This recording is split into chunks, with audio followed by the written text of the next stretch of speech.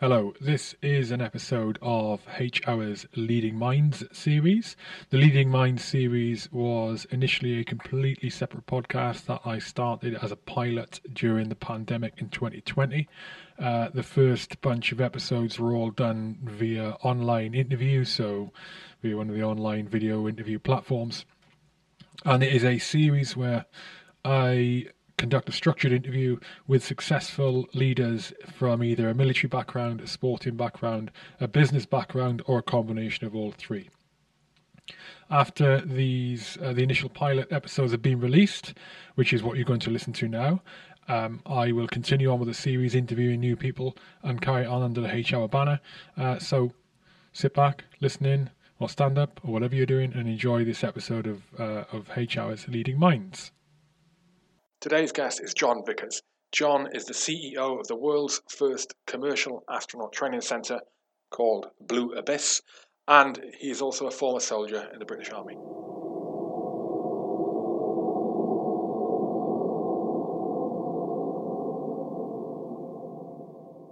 Busy man.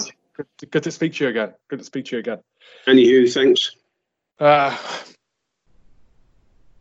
know the role you're in now, and I reckon it might be the answer to the next question. What's your most, it may not be, what's your most memorable leadership position and why?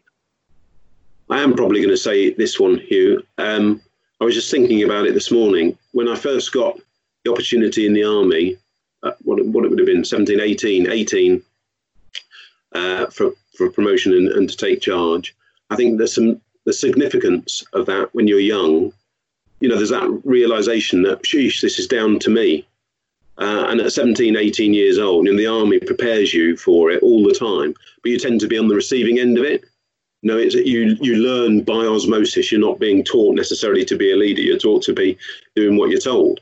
So when you start doing it for the first time, I had occasionally the chance to think, you know, this is all on me. Best to get it right. So that was difficult at times. You just have to get on with it. And sometimes you get praise and you're doing well. And sometimes you get, a rollicking and you know you're not doing so well. You just have to roll with it. But you learn. And that the Army's been like that for generations. And so I think it gave me a fantastic understanding. It was when I always found it difficult when people try to quote to me, civilians try to quote to me what it would be like. Imagine myself in a military position. What decision will I make? And I used to say, whoa, stop, don't go there. I wouldn't have made that decision in the first place. The military for me gave me a fantastic grounding. Just as a person, I think it's given me a fantastic grounding. And the leadership bit, what the army for me did was form a basis on which leadership grows. I don't necessarily believe you are born a leader. I think you might be born with certain characteristics which you can amplify, and that makes you stand out. And maybe in days gone by, people with money or a class position, for instance, were assumed to be good leaders. But I suspect anecdotally we could talk about no end of people throughout history just because of money and class who were anything but good leaders. From Nero and his fiddle all the way forward. But what the military did for me was form a basis on which you pick out the best bits of being.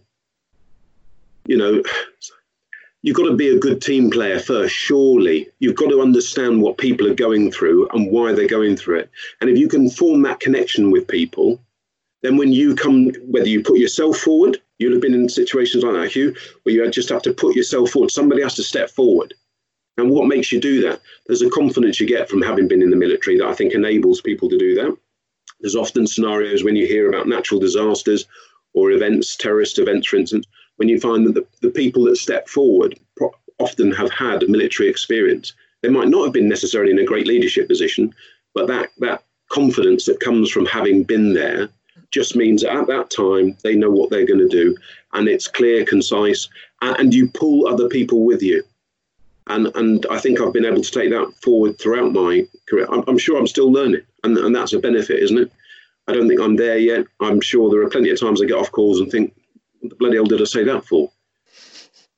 But at the same time, I'm doing it. It's down to me. I have to take responsibility. I can't fob it off on other people. I might feel that other people, why did you do that? But I have to take responsibility. And I did that as a full screw. It's down to you. this is where the buck stops. A sergeant once said to me, he said to, in fact, there was a platoon on a Friday night. He said, listen, guys, you've got to remember, shit rolls downhill and you live in a valley. And I thought, then why doesn't somebody stop the shit further up the hill? Why do we have to keep wading through this stuff? But it seems to be that difference, that stuck with me. I thought, I'm not going to keep passing shit downhill. That's just pass the buck. Don't take responsibility. That's not leadership. That's management. And that's poor management. And I don't want any part of that. So this role now, I think, is a culmination, I'm badly saying, of all our experience. And well, you know the history of it. I'm doing this with the people on the ground floor. We might be building something and I might be the face of it a lot of the time. But it's the ability to say, I'm sharing the pain. I'm definitely sharing the pain. But this is where we're going. And when you have to make a difficult decision or stamp your foot, I'm not doing it because I'm separated from everybody else. I'm doing it because I'm right in there with them. Oh, yeah, absolutely. You've touched on learning there. We never stop learning. We never stop getting experience, and it builds into the character we are personally, and those traits that we have that we can apply in our professional life, whether you're a leader or not. And on that journey of learning, quite often it takes mistakes to learn. You said it. I was one of the questions you sent me as a sort of prime for this was, what's the biggest mistake? And I thought, well, there's two things. We could be here all day, Hugh, of the litany of things that you get wrong on a personal level. When you deal with children, when you deal with colleagues, oh, why was I like that? Why were they like that? But at the same time, I said to you a while ago about this it was almost like a Buddhist thing. There is no good and there's no bad per se. There are just things. We ascribe to them. It might be good, it might be bad. If you just thought, that was an opportunity to learn, you learn just as much from the good if you're paying attention as you do from the bad. And genuinely, I'd like to think that, for all the list that people will come up with me as a charge sheet eventually, say, you got all this stuff wrong, me old mucker, I just think, oh, well, that was my life. Well, I can't do anything about it. It's done. If I don't learn anything, then there's trouble. I'll keep doing it. Absolutely. And I'll keep being an arse. But if I manage to do something about it by, what did that teach me? Why is that making me upset? Why is that, why does that grip me all the time? Look at that and change probably me, not the other person. They've got their own battles going on. I've got to change me. Don't let it bother me so much, or understand why it bothers me and look inside and say, look, you've got to get rid of that baggage. I try to teach other people. I try to teach my son that, don't look at things as bad. He'll say things on a computer game, or he puts himself down. I think just if we all stop putting ourselves down so much and start just being a bit kinder to ourselves, I suspect it would rub off. That would be a better thing. So what is your most memorable mistake? What stuck with you? What has bothered you the most? This one, probably. This one. The decision to be on the podcast? Well, yeah, that as well. The second one, yeah. No, this business, there's so many. I was trying to think of a clear example where I think I've really, really, really screwed up. And there have been things, even before I started work here as a teenager, that I wish I'd been able to rewind and not done. Yeah, absolutely. But after that, if you come to terms with those things, you just, again, they're done.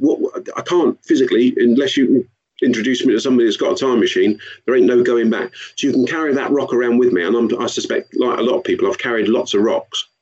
And all they do is just weigh you down eventually. So is it a mistake to have started this business? No. At times you look at it and think, hell, this is, is this just going to drag on forever? And you try and think these good things are coming and suddenly it doesn't work out the way you expected. And that can be crushing. So I suspect I'm trying to say I'm living right now. What happened. What's going to happen is going to happen. Now is the only time I can influence, right this second. And every second that goes by, it's done. It's for the records now. So, I genuinely have started to think I'm less worried about highlighting where I think I've got. We'd all got that, but I'm only here because of all those things. So those mistakes must be equally important. I didn't get up the day my dad died. We used to get up in the morning, have breakfast at 5:30 in the morning every morning. I didn't. I would love to have rewound the clock and gone back. But because I couldn't, I have to accept it. But those are not mistakes, are they? We're quick to sort of say that was a mistake. There's lots of things like that I think you can say in life. But if you took out the word mistake and it's learning, well, cool, crack on. Yeah, definitely. That, I mean, that's something I've come to understand more, especially in the last few years, is exactly what you said there, mate. A mistake is an indication, is a good indication that you've learned something. Because identify you've messed up means you've learned there's actually a different path to this, or a different answer to this, and it's not the one I thought it was. And you go on from that. You've got more knowledge. It's not the worst thing to make a mistake at all. Well, I guarantee we've all been there and we've winged it, right? We've all given a lecture when we thought, I haven't learned the lesson yet, but you winged the sort of, law weapons number 3. You winged it and thought, I'll get away with that. But that didn't teach you anything. You knew how to wing it. I suspect in real life, if you were in a situation where somebody was dependent on you and all you've managed to do up until that point is wing it, you're not going to last very long. Far better, but we don't teach that. We don't teach that in school. You get it wrong. Sheesh, the amount of times I, was kicked out of class, go and stand in the hallway. I thought, well, that's not doing me any good either. All right, I shouldn't have been talking, but I was probably asking, some of the time at least, what's the answer? How did you do that? And we get indoctrinated to sort of give our kids, apparently by the age of 5, we told our kids an extortionate number of times, no, that's wrong, instead of yes, or positive reinforcement. And so it becomes like this mantra. Nobody wants to screw up. Nobody wants to get it wrong. You remember the day in training, somebody gets picked on, you think, don't let it be me, don't let it be me. And then when it is you, you're going to get it. Most of the time, Hugh, you're going to get it wrong. But it's a poor way, really, of learning, because surely learning is getting it wrong. So, once you eventually get it right, you think, right, I know what the things I don't want to do are. The old Edison thing, how many times did he invent the ruddy light? Well, he didn't invent the light bulb, but the filament, and he kept going back and saying, this will work, and it didn't. But he said, I haven't learned, I haven't made 1,000 mistakes. I've learned 999 ways of not to do something. Yeah, it's a good way to put it. Business-wise, what can impact a company more? Now, noting that both of these things are important. So what can impact a company more? A poor relationship with your staff, John, or a poor relationship with your clients? So I'm lucky, Hugh. I'm going to give you what I think. Actually, something Richard Branson, I read a quote him. We've touched clients a little bit at the moment. We've engaged with them a little bit. But if you haven't got a good relationship with your staff, and I'll go back to the military, if you haven't got a good relationship with your team, doesn't matter how well you're kissing arse everywhere else, the people that are going to be doing the work typically haven't got a motivation to do it with you. And so I think, and Richard Branson said that, if you don't get it right with your staff, with your team first, the rest will not follow. They'll be working because they think, well, I'll get a paycheck, but actually am I bothered at the level of customer service? Not really, I'll still get a paycheck. This is a rubbish job. The boss is always in the mood. I'm always getting dumped on. And so for me, it is about getting right with your staff and your team first, and then they will do your job for you 1,000 times better often than you can do. There's more of them. So I'm a big believer in get that right first, and that culture and that feeling should spread out from your company. People take ownership. I've noticed it with this. People who physically aren't working with us directly or are in other countries absolutely take responsibility. They feel like they own a part of it. I can't buy that. I've had to ask them to do it. I didn't, in fact, ask them to do it. They're just doing it. That's it. That's priceless. Yeah, that emotional investment in what you're doing, definitely. I think that's what the people always say. It's very hard to get to be in the ideal job and to find the thing you really want to do. It's because it's very difficult to get emotionally invested in the business you're a part of, and you flip that round in the same way. It's very difficult, a CEO as you are, to get your staff emotionally invested in it. Do you think you've worked in senior positions, mate, in big companies and in small companies, right? Or smaller companies. Do you think it's harder to maintain a positive relationship with the staff in a small business than it is in a big business? That's a very good question. It depends, really. The culture in a small business is closer to you. If there's only 100 people, 50 people in a company, you tend to be closer to the owner, the CEO, the managing director by default. Even if you're the newest joiner, you're closer because there's just less of you. And I often found if you get on well with, for instance, a business owner and it's a small company, then great, you've got that natural affinity. You can almost feel like you're talking for them. You know what they would say in a similar situation. when you get into a big company, you're never going to meet the CEO of IBM or GE typically, right? They're miles away. So you can only influence your bit, and you can do so seeing what other departments around you are like, and you can sort of stride out on your own with your own team. Of course, you've got to fit in broadly with the culture. I used to find it difficult if you don't get on in a small company. You feel it really keenly. You feel it every day. You know, if you've got a posting or you're with a school section or whatever, you just know that there's just not a good vibe. It's hard work. Then I've worked in some big companies and senior managers who I might have reported to. You just think, sheesh. Do you ever hurt yourself? You know, there's a real sort of. They don't go down to the shop floor and engage with staff. They expect you to do it. And yet, you know, you just know in your heart you're not really giving the shop floor the vibe and the message you would normally give them. You're having to relay somebody else's up because they won't be bothered to do it. I find working for people like that. I found working for people like that. As I got older, I just got more willing to tell them to, you know, do one for me. I've told a couple of directors and managers, you know, just naff off for a minute. I might not have completely lost it with them, but just made it clear in an almost joking way. I'm serious. But we're at that point where we've not fallen out. So one of us needs to walk away? Yeah.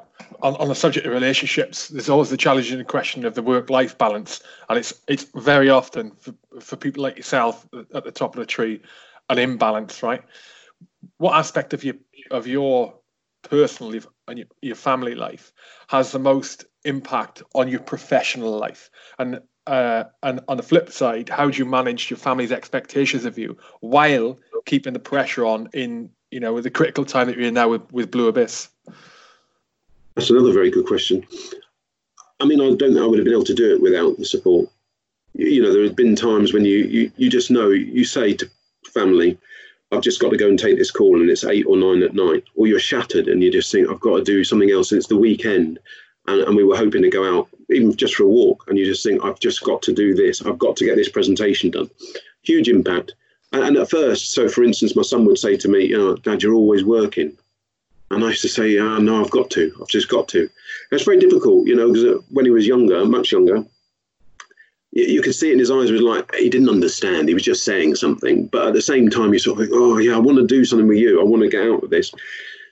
But I probably have managed to, I don't know how, again, because of my family, managed to stick at it long enough to think it's been a drag, but at the end of it, it will be worth it. You just got to persevere. You just got to, when you're going through hell, keep going. You just have to knuckle down. And at times, it felt like the horizon was getting further away, and it's demoralizing. So without family, in my sense, whoever's around you that's prepared to support, without those people supporting you, I can understand why people, you know, just say, this is it, index, I'm out. Whether they just walk away from the business, whether they completely do something else, or sadly, if it gets too much for them, I would tell you now, I understand all of those positions. And how you get back from that, I don't know what it is, Hugh. I don't know what it is.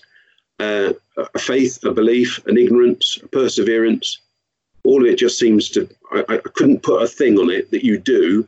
Sometimes you just need to walk away yourself and be emotional about it, go and watch a television program, go to bed and try and sleep. And the next day you just get up and think, I'll start again. Yeah, absolutely. John, I just noticed actually that in the background of you've got a VC winner, and I have also got a VC winner. So you've got Ian Mackay, because people will be listening to this. You've got Ian Mackay, I've got Brian Budd VC, flipping decades apart, which leads nicely into the last topic question we're going to talk about, which is qualities of a leader. What do you feel is the most important, the most vital quality that a leader, a successful leader, not like a failure leader, a successful leader should have? That's a very, very pointed question. I think lots of people here will come up with lots of different answers. I was thinking about this again the other day, and I went on a Carder once, and we got stopped when me and this guy were out in London and asked by somebody for some question or other, and he gave it was a really good answer. It was like, a couple of sentences, whatever, and it was just one of those, oh bloody hell, he nailed it. And the happened to be a woman that was interviewing me and said, oh, fantastic. She came to me and I gave just a waffly thing. I felt like I said, I'll take his again. for me, the quality that stands out most, and what Ian showed me, empathy. If you can empathize with people, then you understand their position. But I'm telling you, I need you to do this, and this might not be comfortable. But you've built that rapport with people that says, if this goes wrong, I'll be there at the back pushing you up the hill. Don't you worry, to get you out, or I'll be there with my hand to pull you up. And I think for me, Ian showed that tremendously, mate. If you've got empathy, and if people understand that you have to make a decision, they respect you for it because you've already built up that empathy with them. And so that stands head and shoulders above the rest for me. It can be a double-edged sword, though, right? I mean, we're in an era now, we're in a situation now with the COVID-19 situation and the obvious impact that's having on industries across the world. Companies folding, and the companies that aren't folding, they're probably making redundancies. And one of the things I've never had to, I don't think I've ever had to do it yet. Maybe I have had to do it once, and that is to let someone go from a business. And it's always something that frightens me, the thought of it, to be a person like yourself, a CEO, a managing director, in a position where I'm getting told I've got to lay off a bunch of people. And the thought of that, because I have empathy. That's not me saying I'm a successful leader. But I have empathy, and I see it as a double-edged weapon. When I was serving, it was something like I could switch off. Didn't have the empathy. And because your emotions can be a real bugger, right? And what the point of making here is have that empathy with your staff, and then be in a position where you need to lay people off. Man, the drain, the impact on you personally. I mean, even not in a COVID-19 situation, people have to get let go all the time. Maybe they're underperforming, whatever reason. You've been in positions where you've had to let people go. How do you cope with it personally? Because it's not a nice thing to do when you're a good person. Yeah, it's not a nice thing, Hugh. I think ultimately you have to take into consideration that if you're letting somebody go, and I've been asked to do it on behalf of other companies acting as a consultant, and so maybe that was somebody else divorcing, that they were going to feel terrible about it. We'll get the Muggins there to do it. He can do it. He isn't going to worry about it. But I always felt it was a personal thing, as you said. I think you've got to treat that other person.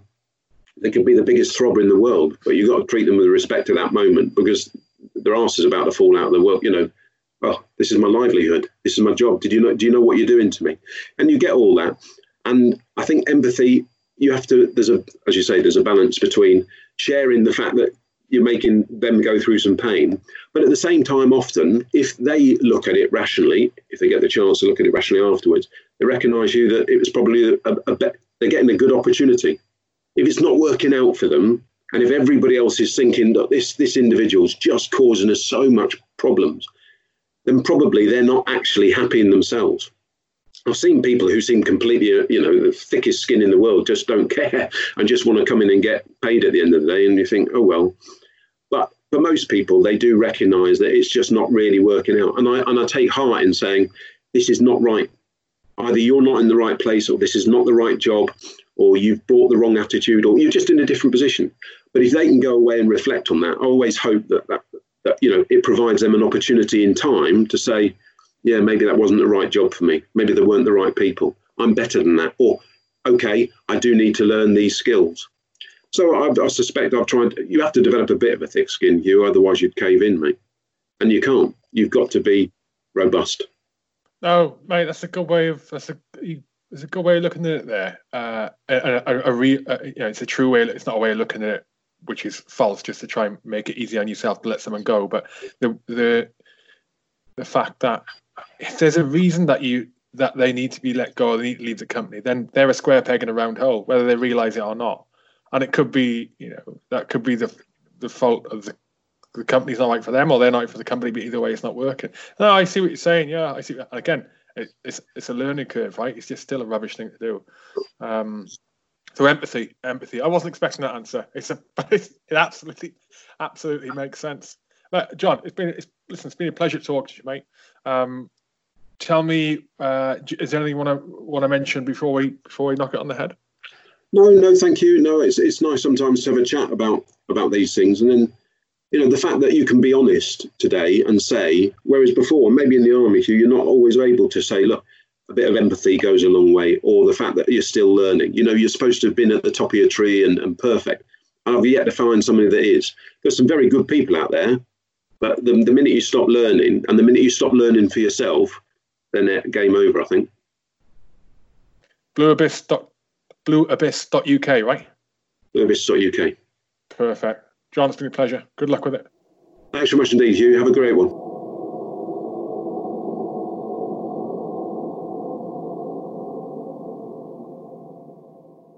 That's it. Thank you for listening to this episode of H Hour's Leading Minds. Don't forget to check out the other H Hour podcasts, which you may enjoy, you may not, or if you want to wait for the next Leading Minds episode, then keep your ears to the ground. They're out roughly once a month. If you enjoy listening to the podcast, you can also, if you wish, choose to become a patron of the H Hour podcast at patreon.com/HK podcasts. That's patreon.com/HK podcasts. Thank you. Until next time, out.